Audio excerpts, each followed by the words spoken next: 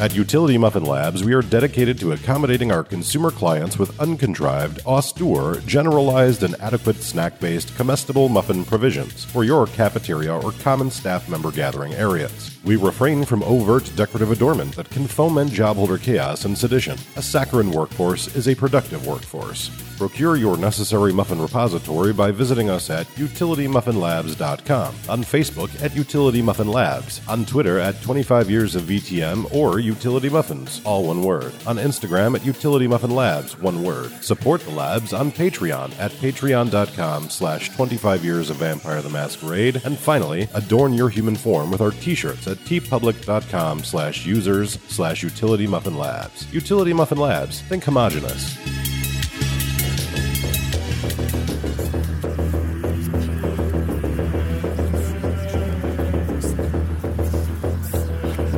This is 25 Years of Vampire the Masquerade, a retrospective podcast, brought to you by UtilityMuffinLabs.com.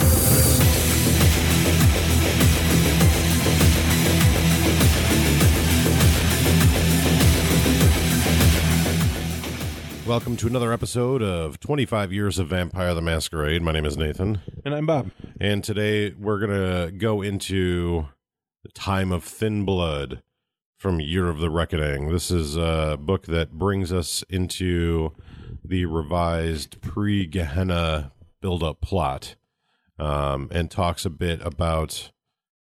lot about the thin-blooded vampires, those that are of the 14th and 15th generations, those that herald the coming of Gehenna. And it starts out very similar to most of these books, with a story that tells of a woman giving birth to a child. I'm not going to ruin that story, but I am. Yeah, go ahead. I won't detail it, but it's just it's a 15th gen vampire. She's with her, not a husband, but with the mortal dad. Mm-hmm. 9 months after the conception, she's given birth. They don't know how to do it, but they do know, and according to the story anyway, they're under extreme paranoia because the city they're in, they'll be killed. Right. If they're found. They were going to be killed anyway.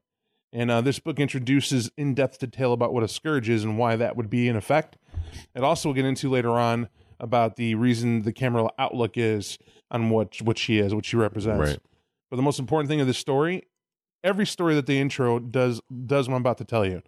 Takes that book and it gives you a feel of what's going on, how to use all the elements they portray in a story. Right. And you get to see them. They do that very well every single time.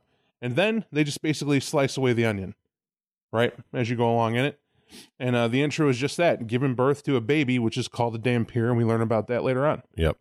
Yeah, this book is fairly detailed on the lower or upper generations, the higher generations, the thin-blooded vampires, all of the particulars about them. And like when I first read through this book, my initial assessment of it is and it's probably because of the addition of the whole net church thing, but it's very much like part 2 of Ghoul's Fatal Addiction. Right. Like it very much has the same layout, the same kind of setup as that book does, where it's giving you a ton of detail, and then even more detail, and then it additionally gives you like thematic cues. It gives you, how do you use these in your own in your own game? How do you sit down in your chronicle with your players and use this? I agree. That section in Thin Blood, like the very next one, in fact, that they dive right into head first. Right. It's Dr. Netchurch, and for rehash, he's the Malkavian aficionado scientist tasked by certain members of the Camarilla and otherwise to define what it is to be a kindred. Mm-hmm. What are they? And remember, Netchurch doesn't believe in vampires. That's a term he commonly uses for everyone else's vernacular. That's it. To him, it's just a definition. That's it. Now, he's trying to define it because he himself doesn't believe that's what they are. They're an evolution. I forget the name he makes for them. It's a different phylus entirely. But to him, he's made in his mania, I shouldn't say mania, I should say in his intellect, he's developed a digestible definition using science, right, to prove what's going on. That's what makes this very interesting. Right, very much so. the key elements that he goes through here is that he uses somebody else's scientific work. This is something you would see in a collaboration in the scientific community. If we were all working on one research project, I would make a paper and tell you my findings, and you would take that paper and hopefully find something else from it. You reproduce my experiments and reproduce my outcomes. Exactly. And what he defines is the vitae efficacy scales. Now, these measure starvation, or he doesn't, but his colleague is using. That person has already measured starvation, got that backwards. NetChurch did the scales. His colleague does the vitae efficacy units, the VEUs, using the research. It's collaborative. That's what they both come up with. But they measured starvation, wound regeneration, the MITE scale, discipline scale, the Gould scale. Then they go further to classify the thin bloods, meaning there's a normal 14th gen, then the official thin-blooded 14th gen, and then thin-blooded 15th gen. Well, some of this stuff you can probably get pretty easy. I mean, we don't have to go at length in it like he does. Right. But what those scales are is that determining, if you're not picking up on it, the exact nature of what a vampire can do, but only pertaining to these generations. Right. So that's interesting because they didn't launch a study into anybody else's gen, right? Which makes sense. Why would you? We're the elders. Don't go looking at us, dickhead. Right. We want to figure out about these thin-blooded. Well, with that info, it goes over what their do's and don'ts are. One is the starvation. As horrible as that is, he claims volunteers, and even he uses quotations, right? And in controlled conditions, he had them fully feed, and then time to see how long it took him to starve. Right. How long before they fall all the way into torpor? How long before they lose themselves to frenzy?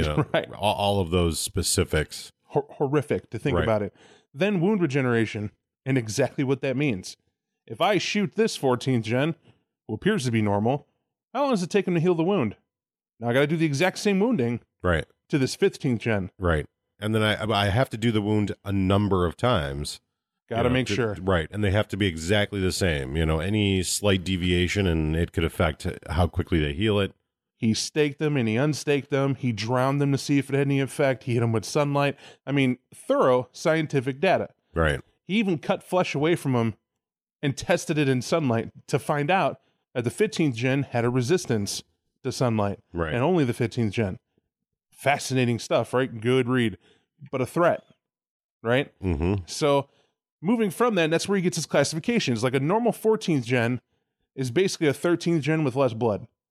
That's more or less what he's saying. But you got to call it 14th gen. Right. Because it's still different. Right. But it's not that, because there's the thin-blooded 14th gen that's between 14th and 15th. Right. And then there's full-on 15th classified thin blood. And then they even go a little bit further, and they talk that, by weighing the individual subject, we can determine that all, the 13th, 14th, and 15th generation, they all have the same amount of capacity. Right. They give you, here's your game terms, like you get a 10-point cap for your blood pool. Well, here's the game term, but here's the scientific way we can determine that. But what they determine is, while you're at 13th generation, you have access to all 10 of your blood. But then when you're 14th generation, you have access to all of your blood, except those last two you can only use for very specific things. You can't power disciplines, you can't, et cetera. And then 15th generation, the same. So they all have the same capacity, but their capacity for using it differs. Well, that's where they use the term VEUs, right? Right. They say there's always 2 VEUs in reserve. Right. When you get to the 14th thin-blooded and the 15th thin-blooded, but a normal can use all 10. Right. But that normal still can't do certain things that the 13th can't. Yep, absolutely. And that's what they cover. And that's what's great. But also, more importantly, which I like, is the shout-out that they determine why this is funny to me, because it's cheeky as hell. NetChurch has discovered the blood point. Yeah. That's the funniest thing to me. He actually has defined it as the VEUs. How many VEUs does someone hold? Right. I got to tell you, that when I saw that and I read that has to be because of player phenomenon. That people thought of blood points as such a mechanic that they focused on it. And then they just found a way to bring it in. Like, you wanted it, here it is, enjoy. I really would agree with you. I wish I could disagree with you, but to me, it. And I don't know what this says about my brain, but I was always just like, who cares? Right. I have this much that I can utilize, and I have to consume this much. It's a mechanic to explain a role play. Right. To explain something that's a side effect of being a vampire. But very much you can tell where they were like, all right, fine, let's figure out a way to make this a real thing. We'll have Net Church do it. Right. Makes sense. And after discovering the blood point, it goes on to defining what the embrace is like for them, their discipline creation. This is the most maddening thing in this book for me to read. Mm-hmm. Their blood is thin enough to be mutable in relation to the powers they can develop. What? You guys can't see my face because obviously this is a podcast, but my face is just like expressionless. It's just... So you got the same thing I did when you got there. Like, wait a minute. You're more powerful because the curse is what? Yeah, I don't know. To me, it's like it just doesn't really make sense. But also, it's like, okay, well, we want people to want to play this, but they're weak and they can't really do as much. But for some reason, they can make their own disciplines because they forego the ties to their parent clan or whatever. This harkens back to that book that we're going to get into when it's the first reference to the Kindred of the East. You know what I'm talking about? Right. The Outcast book. Right. When they make that whole Japanese bloodline and they give them the ability to have made their own unique discipline.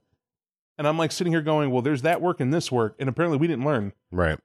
And now we're given the tools. Fair enough. The time this book came out, you got to remember, they were at an all-time high to find interest and they were ramping down the World of Darkness for Requiem. So keep that in the back of your head. Absolutely. And I look at it like this too. Like you listen to your players and you have no choice but to listen to the loudest people. Right. Right. And I'm sure I can remember back, if we go back to 99, 2000, like I can remember people like flipping their lid because they're like, oh, now I can make a discipline. I've always wanted to make a discipline. And before that, people are always like, dude, so I made up this discipline. Can I play it in your game? Always. And you're like, no, not at all. That's not a thing. And it's not to turn into nerd words. I want this to be documented in a calm, logical fashion. As a storyteller over 10 years for a LARP and this book came out, you ruined my nights.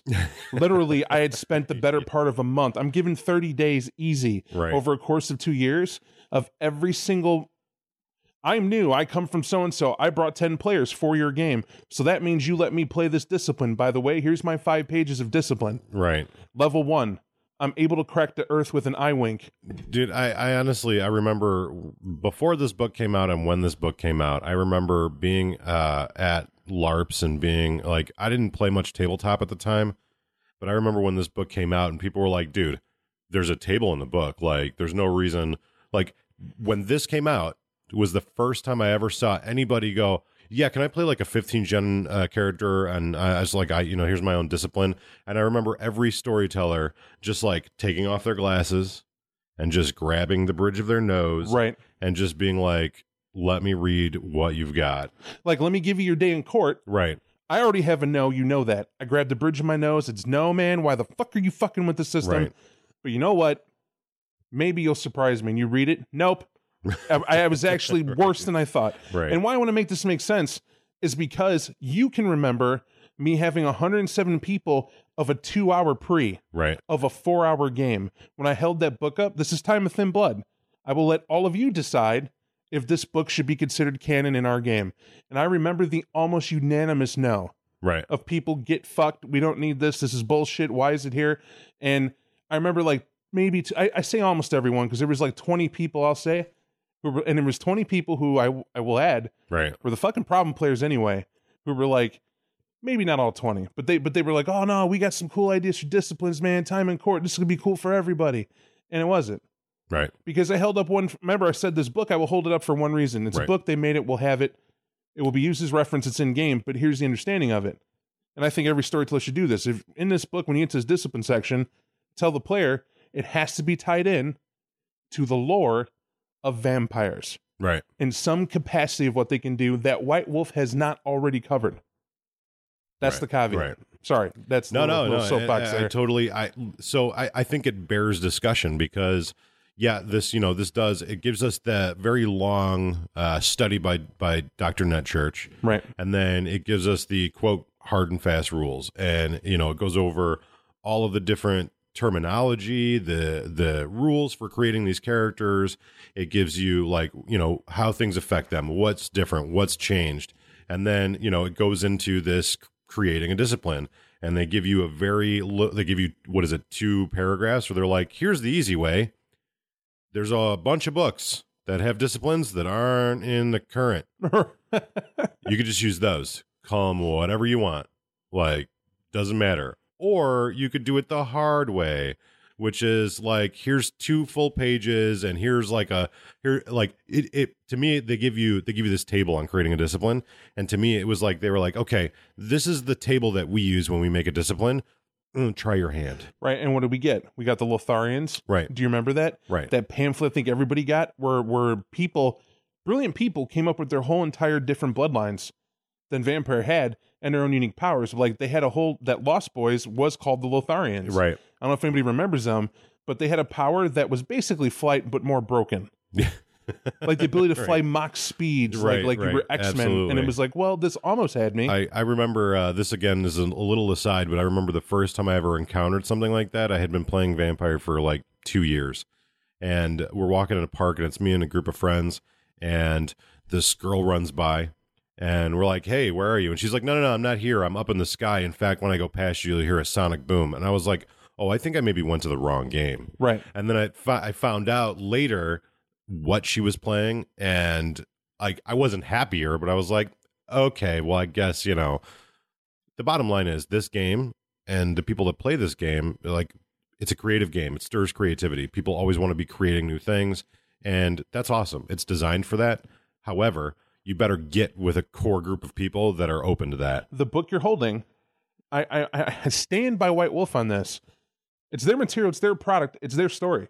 Right. So if they release it to you, they give you the parameters where you can play with it a bit, right? Right. So if they can play with it a bit, no problem, but here are the guidelines. Almost universally, those guidelines are never obeyed. Oh, yeah. With the modicum of the book says throw the rules out, do whatever we want. And I'm always like this. Yeah, you can do that, but go play your own game. Right. There needs to be a structure and a balance. And as a storyteller, I'm not typically apt to let anybody create their own discipline.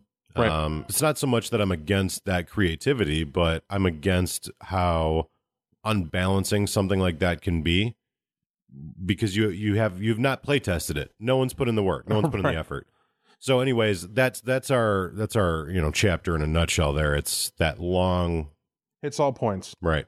Just telling you, it's there. You want to make your own discipline, you want guidelines, they give them to you. And chances are, if you've been playing this game for more than 6 months, you've probably tried your hand at it. Of course. So then we go into the perspective that the thin-blooded have on the rest of the world around them.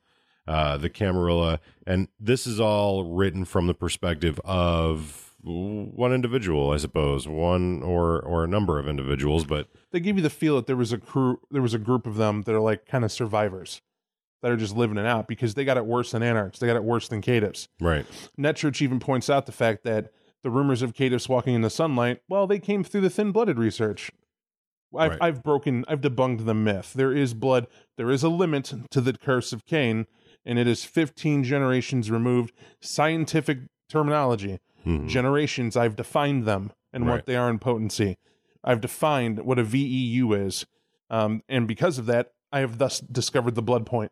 Right. So this is all vampiric potential to bring in a game to say, what? There's only 1 through 15. Right. That's it for the generations. And 15 is the limit where you're basically a human, but not. Right. And they start to reference in here the Week of Madness. And we'll get to that at the end of the book. Or the Week of Madness, the Week of Nightmares. I'm sorry, I don't know why I called it the Week of Madness. My bad. Kind of was when it launched, to be honest. But fair enough. Yeah. Fair enough. But then after again this sort of like diary of a thin-blooded and unbound, whatever you want to call them, then they get into like the specifics, like the game specific, no longer narrated. Like here's some rules, here's some things that they have to look at. And they talk about the mortals and, of course, the unbound, all their associations, where they might fit in. And then they talk about the Dhampirs. Now, this is a flip the script. Because I'm going to say it. I think, Nate, and I didn't hear if you agreed with me or not when I said it. I find no difference between Dhampir and a Revenant, other than they're telling us to put special polish on it. Now, I do note that this is odd, right? Mm-hmm. That a 15th gen is what it takes to either impregnate or be impregnated by a mortal. Right. That's what it is. They even hypothesize that maybe you could do 2 15 gens, but never heard of it. Right. And, it's a bold storyteller to go with that, and that's what they say. But I was like, okay, so if a Dhampir creates its own blood and is thus immortal, right, and a revenant is the same thing, except they're a quote unquote made bloodline, Right. right? So a Dhampir is born, but a revenant is made over time. Yeah. All right. It's a stylistic choice in their writing that, like, I can see clearly what the difference is, but I can see clearly based on how they describe it. Right. To me, there isn't really any difference. And they talk about, like, Net Church talks about encountering this masterless ghoul, and, you know, he brings him in and starts questioning him, and, you know, finds out, like, oh, okay, you say your mother is a vampire? That's ludicrous. That's impossible. However, I am a scientist, so I should look into this, even if your claims are absolutely outlandish. And Because he's professional. right, they talk about how these 15th generation vampires, in very extreme circumstances, are able to reproduce the aspects of humanity that they've lost as vampires. For sure. Whether it's being able to digest food or to have, like, actual sexual intercourse, or, you know, to spit or sweat, like actual human sweat, or one of the examples is grow a 5 o'clock shadow. The thing is, though, it is really, really incredibly difficult for them to do it.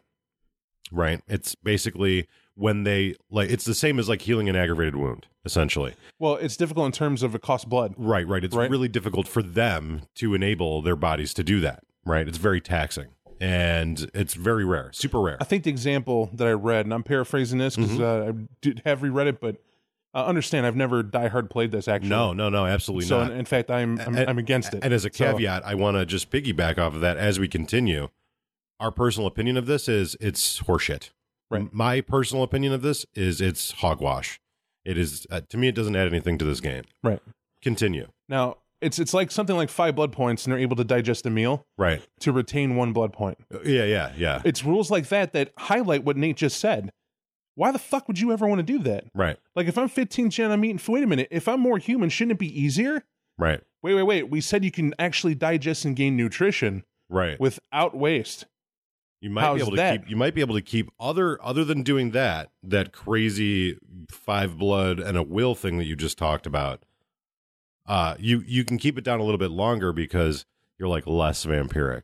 Right. You know, like, you're still going to puke it up, but it might take you an hour instead of minutes. And don't forget, then you got to go out and eat a person Right. to get back your strength. Like, it's wow. So anyways, the creation of the Dhampir requires a vampire that has gone through the effort to sort of re-enable the human functions of their organs. 5 blood. Right. And a will. Don't forget that. It Right, requires and a a will. willpower too. And then you got to have sex with somebody, and, like, it's super difficult to get pregnant. Like, Oh, and I forgot. You got to hope you're not ovulating. right. That's if it's a male to female vampire. She's almost got to time it. Remember her normal menstruation cycle and time her awakening to be with that in order for her to, like, which is another crazy hurdle. So it's, like, super rare, and then there's, like, super rare on top of it because, contrary to popular belief, it's difficult to get pregnant. Like, right, they give it's you not going to happen percentage. every time. Right, 20%. right. And then if you do get pregnant, it's like a 20% chance that the child will even live. Right. Because as it turns out, consuming vampire blood and having a baby, not super great for the baby. Yeah, who would have thought that? So, anyways, you have this, like, super rare daywalker. Like, It's hard not to go there. yeah, I mean, It's hard. What's the story of Blade? right. Right? She was pregnant, got attacked by a vampire. He contracts the condition and comes out the daywalker. Right. He's just a badass without any of the side effects. Okay, this one says pretty much. Not, you're right. Not that Dhampir are, like, badasses, but Oh, they are. They are by comparison. right. So what can a Dhampir do that a 15th gen can? Well, number one, all their blood pool counts. But it's not actually blood in their system. It highlights it. It's a supernatural. It's the first time in print they're like, it's not really blood. They don't really lose blood. Right. It's like a spiritual limiter. It's like a supernatural effect. So when we say they got 10 blood and they're using that 10 blood, which, by the way, they can use for everything a normal vampire can, except for blood bonding, obviously, because they're not a full-on vampire, but they can heal wounds with it. They can imagine that alone baffles me. Ghouls can't heal as quick as normal vampires because they have a blood limiter, Right. and they're like at 3. They're at 3 blood. This Dhampir got all 10. He can blow all 10, and it doesn't damage him. Right? Immortal, if they get shot and take a lethal, if the ghoul spends a blood to heal, they actually are hurt. Right. Right? Now, granted, it's a bashing term of it. It's like a level of exhaustion. But if they do that too much, they could potentially die, depending on the situation. Right. Here's this Dhampir, though. Shoot him all you like. You're going to come back like Blade. Yeah. He's going to have no problem with it. He can heal or he can resist lethal damage. Yeah. That's huge, too. Normally, a ghoul can't. Ghoul gets shot, ghoul shot. That's that, Right. you know? Aggravated lethal, the same thing, but this dude can, which makes Dhampir pretty awesome in that regard. Right. And they mention like these are super rare. These are brand new. Like we've only found one, but they kind of go on to say like, but there's going to be more. Right. There's going to be a lot of them. They're just not discovered or whatever. Then we move into the Kindred Society in the final nights, and this is just a bunch of notes, and I found it exceedingly difficult to read and keep on track. Oh, I forgot. The key thing for Dhampir, I was reading this too, which I thought actually did like this point. Unlike Revenants, they're immortal, period. Right. Once they mature and they're there. It's done. They don't age. Which means, because, and here's why. They regenerate 1 blood point a day. And when they're all out of blood, they're just tired. Right. And that's it. They're just tired. And they could slowly come back, or they could drink a vampire's blood. Right. Now, why would they do that? If I don't need to be a ghoul to, like, because remember, Revenants have a retarded age. Right. Right? And this doesn't mean they have a re-age. It Right. means that It's they retarded. age slow. Right. Age really slow. But they still age. Dhampir, not at all. So, with that regenerating their own blood, with them being immortal on top of it, they're limited because they can't hold disciplines. Not so well. Not so much. It's like basically they get a dot. Right. I think that's their max. And that's all they're going to get. However, if they get a regnant of potent blood, they fall into a nice little chart line of what they can grow into, which is where you get the highlight of, this is why I would want one of these guys. Right. Way more efficient battle-wise, I'm highlighting. Who knows the other way? And that's where you get it. Apologize. Didn't want to leave out that. No, it's totally fine. I was just kind of like going over these. There's a couple of pages. I think it's like 3 or 4 pages where it's like basically just Post-its of little snippets of opinions and mad ramblings, and we'll let you go over that yourself. I don't really care about that in the slightest.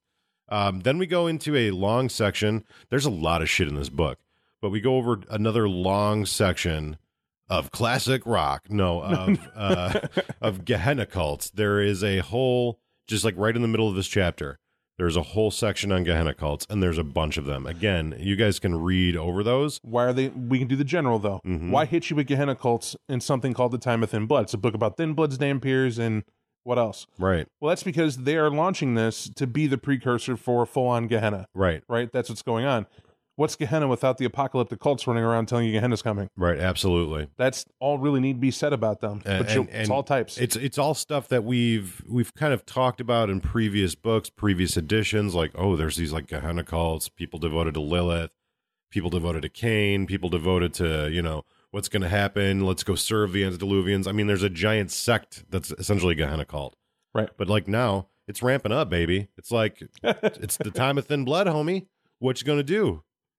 We're meeting on Tuesdays and Thursdays. Right. And then, there is some more information about the policies and the different, like they go over the different clans and like how they view the thin-blooded. Sure. There's just a ton of stuff here. And then finally we get to the Scourge. The Scourge, his or her job is to basically go throughout the domain. There's a ton of people right now in Curse of Cain that are happy to hear that there's a book with this stuff in it. And this is your book, Time of Thin Blood. Right. It tells you the history of what the Scourge does, the purpose, what it's used like in modern times, why it's reinstated. And what does the Scourge do in the past, Nate? No one knows who coined the term. Scholars debated its antiquity. Nevertheless, surviving records suggest that the Scourge was known in Old Babylon, Rome, and Carthage. His ancient duty was to beat the bounds. In other words, to patrol the borders of his lord's territory, driving out or killing any trespassers who might be found. Exactly. That's an old world way of saying, if you're the Scourge, your job is be the prince's nightmare man. plain and simple. Right. The prince has outlined territory that is his, absolutely. What makes it his? He can fuck your day up. Right. And that's the limit, right? Everyone has a limit to their power, and why a prince gets to be a prince, because they know exactly where that demarcation line is. Right. However, there's always going to be Johnny come latelys who's going to come in and think that they're just going to sneak in and grow and take what's the prince's. Right. Well, the prince can't go out and have a murderous time all the time. People are going to get upset.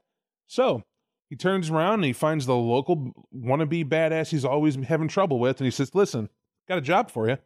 You're never going to amount to anything, and you're pretty terrifying. Instead of killing you, how about I give you a job?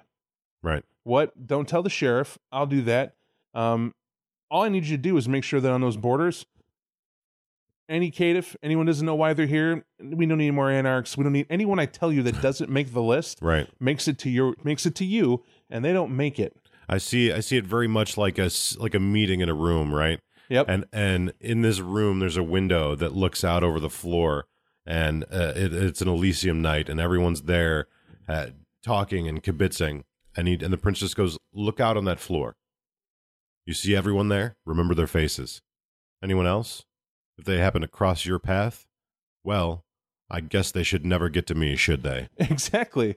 It's as threatening as it sounds, hence the title Scourge. Right. He is there to scourge the excess. Now, why?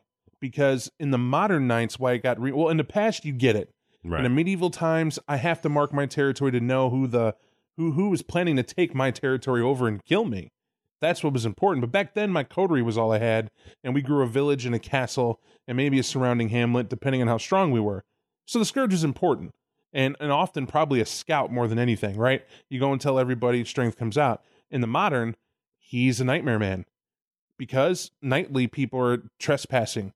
You have people who are able to fly in a span of an hour, land, get out at the airport, take a cab, go where they want, meet with who they want, do whatever they wanted to do, and then leave. And by the time I find out, if they're quick enough, I'll never know. Right. Right? And then who were they? But if I have the Scourge, I can devise a whole system of checks and balances to where my whole people who need to know are aware of these new arrivals. Right. And whose those arrivals might be. And here's some eye-openers. If I'm the prince, the Harpy is number one on my list, because that is your safety. If the Harpy has you on their list, then okay, great. Then I can just forward that to the Scourge. And these are the people who are under my wing. For whatever reason, we're waiting. Right. However, what's the note about the Harpy? If I remove your status, if I tell the prince, I don't know who your favorite was, sire. I mean, after that big debacle, which surely wasn't the one you favored, had to have been someone else. I don't know who this person is. Right. When undoubtedly that's their way of saying you're no longer protected by the prince. That's the Scourge, and what the Scourge is doing is putting on a bib. Right. That's what's going on. Right. Now the Scourge can play different roles in different cities depending on how you choose to run your city, what kind of prince you have, how he wants to deal with it. But in these increasingly dark, dangerous times, The thin blood times. Right. You're dealing with dregs. You're dealing with those that they take up hunting grounds. They are a risk to the masquerade. And some princes may go, when you find them, arrest them, bring them to me, and I will pass judgment. Great. But when the Scourge goes, last night I was out and someone jumped me. And, they were weak and pathetic, and here's a bag of ashes. The prince is going to go, try to make sure to respect the masquerade, of course. But Right. you've done well. Sweep the rug. Here's another term that the Scourge actually does do. It falls in their line of duty. They also make sure that other denizens of darkness are accommodated. But here, what I mean by accommodated, it's a terrible term. They're culled. They're dealt with. They're exactly like if you're a mage who has all this omnipotent power and you're going to blah, blah, blah, the prince gets to send this guy after you to have you dealt with. And if he can kill you, great. No skin off the prince's nose. If the Scourge dies because it couldn't kill you, all right, we'll agree to a meeting. Right. Now, it's what they talk about in here and what they talk about, I believe, in the Camarilla Guide. The resurgence of a Scourge indicates a very dangerous time indeed. You have elders who are becoming very greedy, tightening their hold on their domains, and murder becomes a much more quick to jump to option. Right. So Not a good idea. It's not someone you want to come in contact with. You don't want to be in line. You don't want to be in the sights of the Scourge.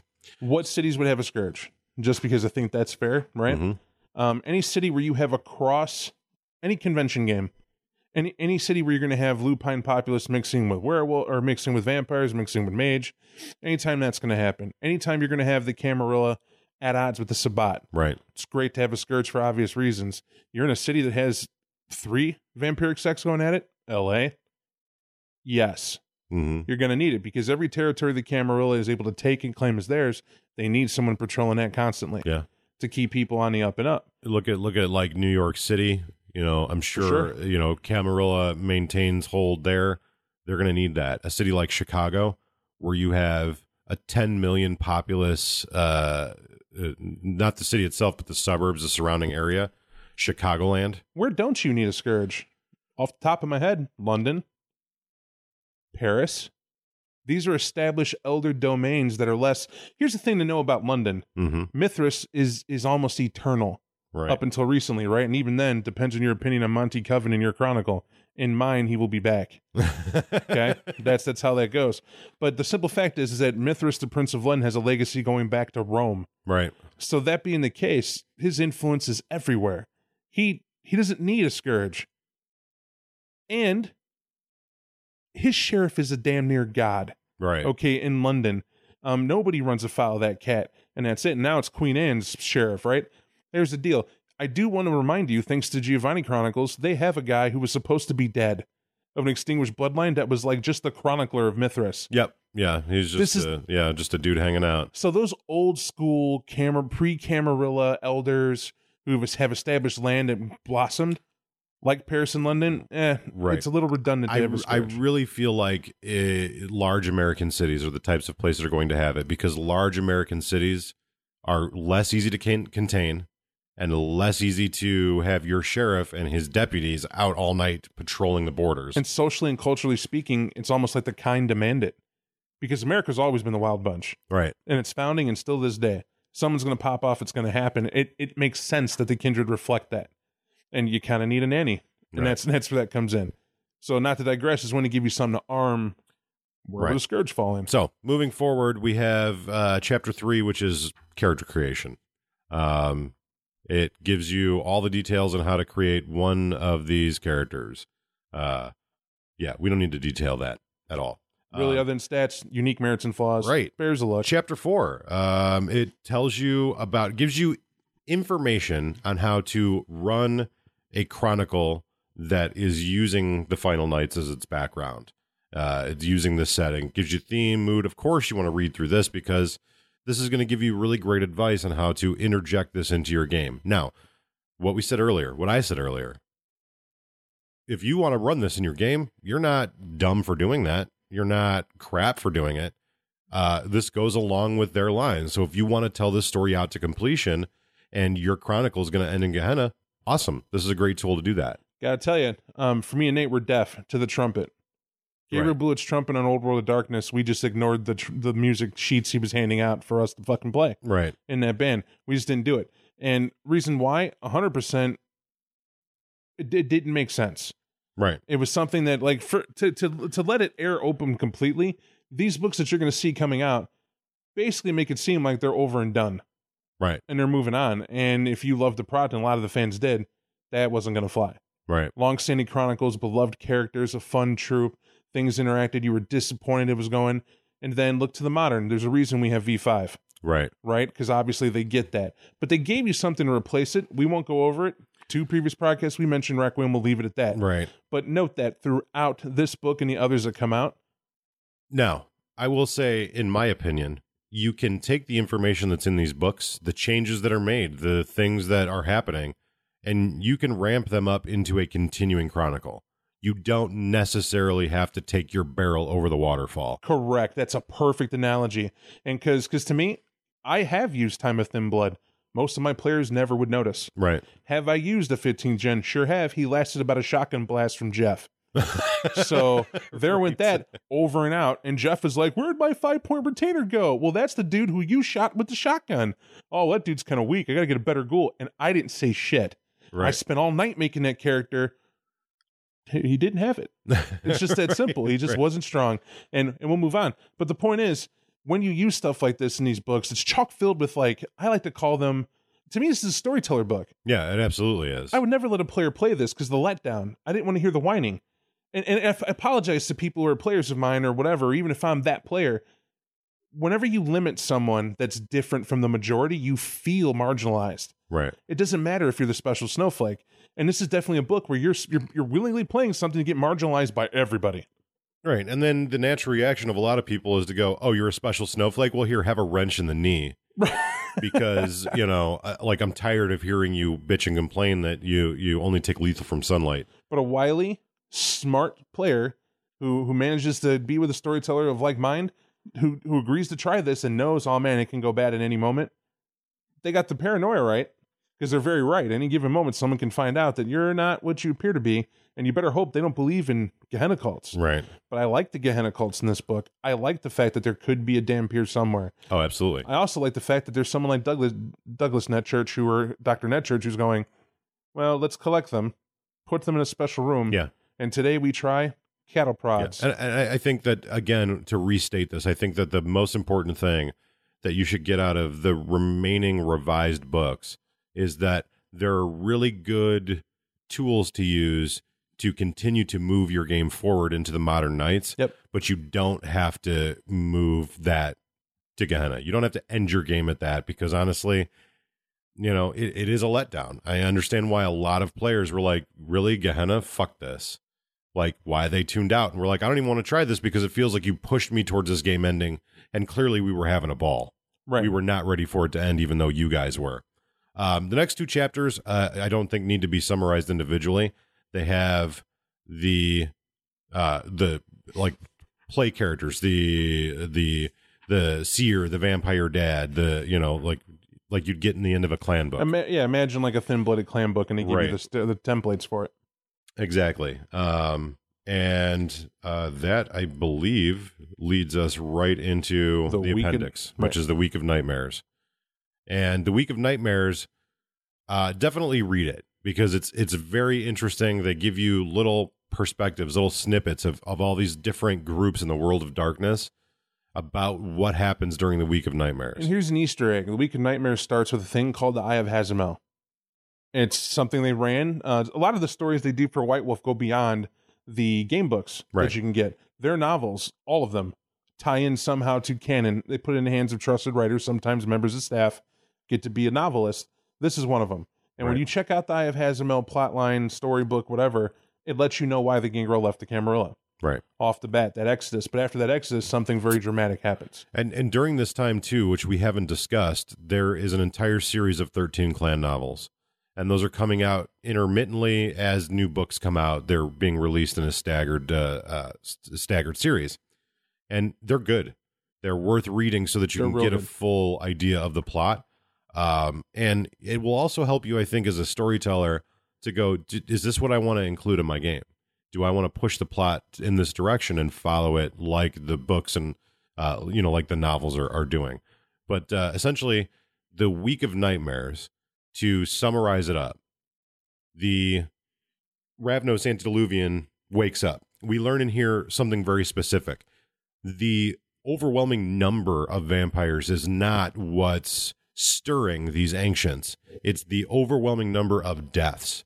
So as your Scourge is running out there and hunting down and murdering all these caitiff and thin-blooded, he's actually helping along the Gehenna. He's helping to wake up Antediluvians. And basically what's happening here is, in India, the Ravnos, which is, they tell us this is where they originate from, and they've been in a battle against these Kuai-Jin, which are Eastern vampires, for hundreds of years. Cathans. Right. And it's been ramping up, and the Ravnos have been doing what vampires do, what the Sabbat does. Just keep grinding them out. And what's happening is they're making weaker and weaker and weaker vampires. And what they're highlighting here is that obviously the dilution of blood. So remember, there's 1 through 15 you can go, and apparently these antediluvians slept just fine, knowing there were 13. Mm-hmm. Once you had 14 and 15, that's when you're ringing the dinner bell. Right. It's as if the blood only had one step it should ever have gone, and the more that curse thinned out, the more places it went. Right. Just bad news. So finally, some Methuselahs woke up and they were like, what's the deal? What's going on? And they start getting smoked. And finally, the progenitor of the clan wakes up and all hell breaks loose. Shit gets crazy. Ravnos starts eating Ravnos. They're going to town. They're going to town. And it's all an urge to bring the blood back. Right. That's really all it is. If you look at it, why are they diabolizing each other to make their blood more potent? It's so when an antediluvian comes around, it's less running around it's got to do. Well, It's taking it back. Right. And then reading this, all of these supernatural entities, they're like, oh shit, this thing's awake. That's fucking bad for business. And so shit hits the fan. These Quaisian, these like ancient Quaisian vampires. Ancient mages, legendary werewolves, Right. You name it, it's coming. The progenitor X. Right. all- So these Asian vampires, they block out the sun and they fight day and night. And they summon a vast storm and it's just wiping out everything, right? Codename Ragnarok, where it's 100% casualty Right. for the entire area. Right. Tens of thousands are worth $6 billion. They cite everything from Iteration X to your Malcolm X. I mean, it's all being Right, thrown at right. this antediluvian. Every fucking thing is trying to kill this antediluvian, and then they talk about like figures of like 1,000,003 in Bangladesh just dead. Just everyone there is dead. There's this tempest, this storm. There's just hellfire raining down from the sky and neutron bombs and the heat of 4 suns. And finally, it's all over. And when the progenitor dies, they all go crazy. All the Ravnos go crazy and start eating each other and just madness. And basically, the clan dies almost completely, save for maybe 100. And all that's left now are the very few that survived. Mostly, no elders are left of the clan, and it's just scattered Ravnos throughout the world. And to this, we would like to say that even White Wolf went, we don't know why we made the Ravno, Yeah, we're not. so we took it back. Yeah, sorry about that, guys. Are we cool now? I mean, you could still play them, but like they're basically dead. I'm jabbing you. I think it's just the clan they picked that had a cool start to the final nights. That's all it is. Right. So yeah, that basically wraps up this book, and there's nothing more that need be said. This book has the saving grace of having the information about the Week of Nightmares in the back. Right. To me, it was a very interesting read, and it was like kind of like got your heart racing a little bit. Like, oh shit, what's going on? Like, oh my god. What got me going was the Conclave of Princes, the secret one. Oh yeah, I that love Marcus that. Vattel hosted. Oh yeah. How good was that to read? No, Prince I love Marcus that. Vattel brings Queen Anne and Francois Villon into one spot to Right. have a chat about what's going on. Right. No, That's awesome. It was definitely good. That's the end of this podcast. We thank you for listening. If you care about this book and you want to use this storyline, go out and pick it up. It's the Vampire the Masquerade book for the Year of the Reckoning. If you're following their year of the insert title here, definitely pick this up. It's good to get an idea of the plot and where it's headed. Oh, we forgot a very important point. There's an actually 8-point merit in print in this book. It's called Whistler. No, it's not. You should limit it. You No, should it's limit it in your not. game. Bob's a liar. Anyways, next week we will be doing finally the revised edition Camarilla guide. Definitely awesome. I think that this game has always needed a Camarilla guide and a Sabbat guide. And then they were like, oh, let's release those as books. So next week we talk about the Camarilla. We're going to go into great detail. There's something worse out there than vampires. Oh, yeah? Like what? Like me. Some assholes are always just trying to ice skate uphill. I don't know. Stupid. Yeah, it's good. This is don't be surprised when you hear like the Blade song at the end of this podcast. All right, guys, thank you for all of your support. Thank you for all of our patrons over at Patreon. Next week we'll give shout outs to all of our new patrons, our new backers over at Patreon. Until next week, I am Nathan. And I'm Bob.